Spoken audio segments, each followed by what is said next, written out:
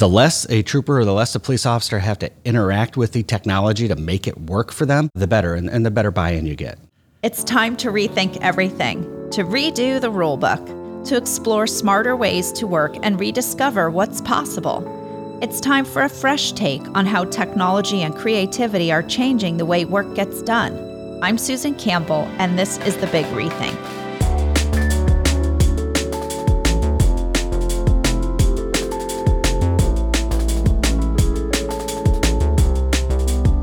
The Michigan State Police Department strives to bring transparency and accountability to its citizens, building trust between law enforcement and the community they serve. By outfitting police vehicles with essential law enforcement technology, they can efficiently respond to emergencies and ensure public safety. Advanced solutions such as dash cams, GPS, and real-time communication systems enable police officers to quickly locate and react to incidents, collect evidence, and effectively communicate with their team. On this episode of the Big REthink, we speak with Captain Matt Bolger about how the Michigan State Police Department is using technology to bring the community together. Welcome to the show, Captain Bolger. Thank you. I'm happy to be here. So, really exciting time about the intersection between law enforcement and technology. I'm so thrilled to have you here. And I was researching a little bit into your department and surprised at how large it is. Yes. Yeah, we have about 2,000 enforcement members and 1,000 civilian members. We're a full-service police agency, so we cover the entire state. What we do kind of depends on what the needs of the community are. If there's a lot of local police departments that have sufficient resources, we do a different thing in those areas. We provide a support role. And then in other areas of the state where there really isn't any other law enforcement option, we are the primary law enforcement agency.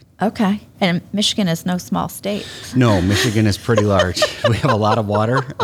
You can drive in Michigan for almost 11 hours and never actually leave the state. So. Amazing. And so, you mentioned the water. You have to have then marine We units. do. We don't have marine patrols per se, but we do have our marine services team. We do some stuff with the Coast Guard, and they also do body recoveries and that kind of thing. Oh, wow. Okay. It's no surprise the police officers have incredibly demanding jobs in a state with the diversity of landscape, especially when responding to emergencies. So in your opinion, what's the most difficult aspect of responding to calls? Is it getting to the scene on time, the right information, the dispatch? Is it all of the above? It's all of the above. We are dispatched by the local public safety answering points. So you might have a post where there's 3 or 4 different counties and they have 3 or 4 different dispatch centers. So the troopers need to have different CAD systems in their car, and depending on where they're working that post area that day, they might have to log in and log out of a different CAD system. So kind of keeping that open communication with those dispatch centers. And technology really should make the trooper's life easier, and that's kind of our focus, is to what can we do to make the trooper's life easier so that they can focus on serving the citizen or serving the resident or the victim or anything. Yeah, but logging into multiple systems seems like that might be one of those barriers. It is. We struggled to try and get a CAD to CAD communication, and we have not been able to make that work. There's just too many differences in the different vendors. Well, what I understand about Michigan Police Department, they're outfitting the cars with some pretty cool technology in addition to multiple CAD systems. Can you describe what some of the additional technology is that's in a police vehicle? Yeah, so about a little over 3 years ago, we decided to really do a complete upgrade of our systems. It all started because we were going to get new in-car camera system. And the old way, the real old way when I first started in 1995 was there was a VHS tape, and you'd have to take that tape out. No way. Yes, at the end of the day, and you'd put it in the file, and then if you had a case that you had to make a copy, you'd have to make a copy of that. Oh, wow. Of that, and there's a lot of user interaction there.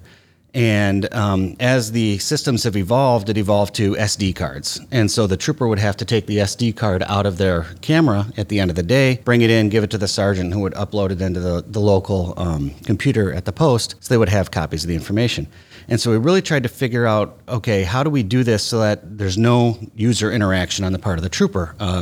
Discs get lost, things get corrupted just because technology is technology. Right. And so we kind of looked, and there were some options for Wi-Fi offloading. So you would have to pull into the work site, have an antenna, and then the car would offload to the Wi-Fi and then send the information off to the data storage. That didn't really work for us because we are so large and we have take-home cars. So to force people to come into the work site Yeah. for an hour to offload the video. It just didn't work. With the CAD and everything else, the connectivity in the car, we needed to make sure that we had good internet connectivity. Whether you were in the Porcupine Mountains up in the Upper Peninsula or you were in Metro Detroit, you had to be able to communicate with the technology. So we really kind of looked and revamped, and so we put new modems in the cars, new antennas on the cars to increase coverage, and the modems were dual modems. So we have the one side for all of the police work side, and we call the other side the public side, but the public doesn't actually get it.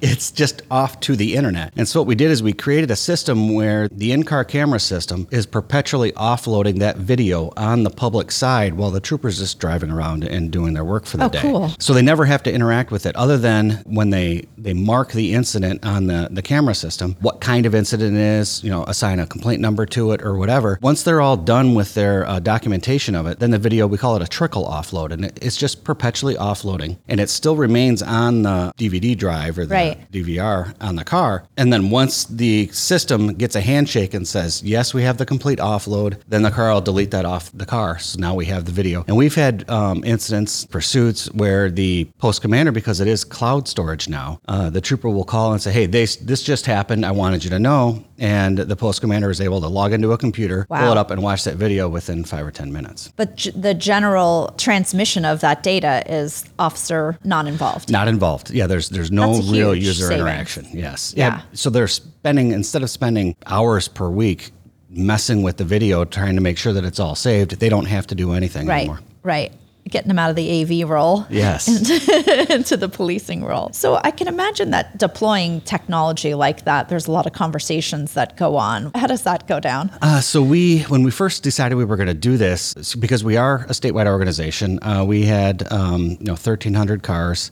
We had over 30 posts kind of throughout the state. We had to figure out, okay, how we're going to do a complete system upgrade for all of our cars, which meant almost a year long. We called it a state tour, where our personnel and working with, we're supported by the Department of Technology Management and Budget in Michigan, which is another state department that helps us with our radio systems and our technology in the car too. And so we had to kind of coordinate that, and then with a vendor to help install these camera systems, because there's a lot of wires and electronics and everything that go along with it. So it was really a coordination issue statewide, and we would show up to a post and do all the cars at that post over the course of a couple weeks, and then move to another work site, and we just kind of traveled around the state to do that. It was not cheap. We had a lot of buy-in from the organization to do something like this because it was going to be so worthwhile for accountability. Other than watching something live, there's really nothing better than video. Right. Video and audio, and you can see what actually happened because people remember things differently. Right. Residents remember things differently. Police officers remember things differently. You have to be aware that the camera sees things that the officer may not see. Right. But it's really kind of helped significantly. So when we first rolled this out, troopers were concerned about body-worn cameras because this is 2019. Yeah. And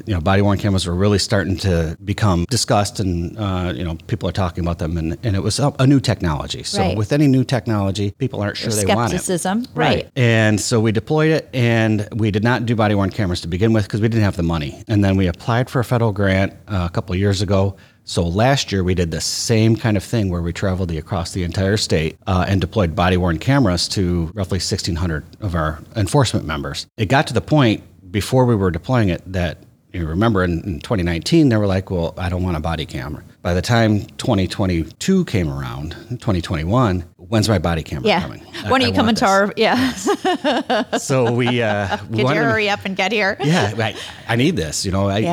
People are saying things are happening that are not happening, and I need the video evidence to back me up. So when we were going to deploy the body-worn cameras, we wanted to go with the same system because we didn't want to have video storage from the body camera stored one place, the in-car stored another place, and we want it to be, again, as seamless as possible so the trooper doesn't have to interact with it. So we kind of worked with the vendors, came up with a system so that the body camera, you would have to dock it into the docking station in the car, but then it would offload, kind of pair everything up and make it all one incident, and it would offload to the cloud. Last month, we turned on Wi-Fi offloading. So the body-worn camera offloads remotely to the car, no trooper interaction at all. Like I said, my whole goal is to not have the trooper have to do anything. Right. Well, that's where you really get widespread adoption too, right? Yes. Easy to use, and it helps me do my job. Sign me up, yeah, right? It's just there. It just happens. It's magic. You spent many years on patrol, and maybe you still do. How did you cross over into this technology role? Like, what drew you to it? My career history is really weird. It's not your standard. They always are. It's not your standard. The good ones always are. Right. So I worked the road for about 7 years, and then I went and I was a sergeant in, we call it legislative liaison, which is, I was the department's in-house lobbyist. I would, kind of work with the legislature on, getting bills passed. I went to law school, and then I was the department's kind of in-house legal coordinator with the Attorney General's office, who they're our actual legal counsel. And then I started out doing the department standards section, which was like headquarters inspection and compliance department policy. I went to Flint as the post commander, and I was a post commander there when Flint was the most violent city in the country. We started Secure Cities, which is a whole different effort. I could talk for hours about Secure Cities in Michigan, to just try and provide the proactive law enforcement and to kind of beef up the detective capabilities, just sheer volume of manpower. From there, I went to Special Operations Division, which is where all the toys are, Aviation, Bomb Squad, K-9 Dive Team. Then it was Intelligence Operations Division, which is where we had cybercrime too. So that's really kind of what I got involved in computers and in cybercrime, along with intelligence. Then I went to Human Resources, and from Human Resources to Information Technology. So just your standard, normal, straight career path. Straight line, shortest path between 2 points, right? Yeah, okay. But you just definitely had to have had a passion for technology, or developed it along the way. I developed it along the way. It was one of those things, and I'm always trying to work smarter, not harder. And what can we do to make life as easy as possible? And so, we in Information Technology Division, we also run all the IT project management kind of for the department. We do more than just the cars. We have more technology in the car than the car is worth, between the computer and radio communication systems and camera systems and everything else. So we're really trying to figure out how to account for all that too. So we're just starting a project now that will attaching RFID tags to all this electronic equipment.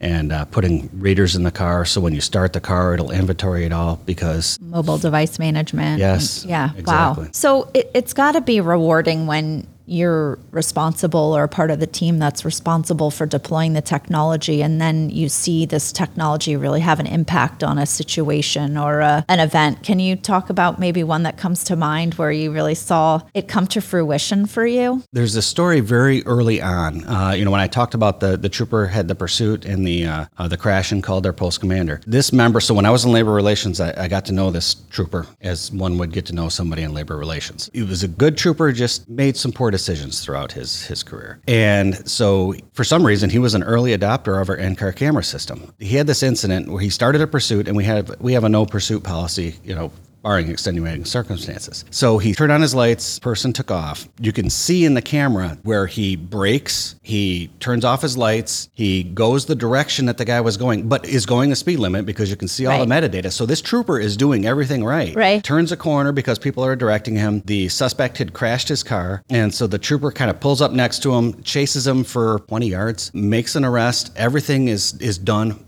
perfectly. And so this was a member who, like I said, had some struggles. Right. I don't think it's because of the camera system, but the camera system definitely demonstrated that he did everything right. And I think this was somebody who then began singing the praises, because the camera angles were better, the view was wider, it was more clear, and we got buy-in from him, and then lo and behold, we started to get, and it just word of mouth. Yeah, he became a champion for Absolutely. it. Yeah, because people might have doubted how he made that arrest in the old days before. Without all that. Yeah. That's awesome. I love that, sort of redemption story. So we've covered a lot here and talked about how the technology helps the officers, which is so important. From a bigger perspective, from a higher level, it's about public safety too, right? And so how do you think the technology is impacting emergency response and how we kind of better serve citizens? I think we're getting better information sooner. And this is only going to improve as we go through time. In the communication between, the troopers, the deputies, the officers,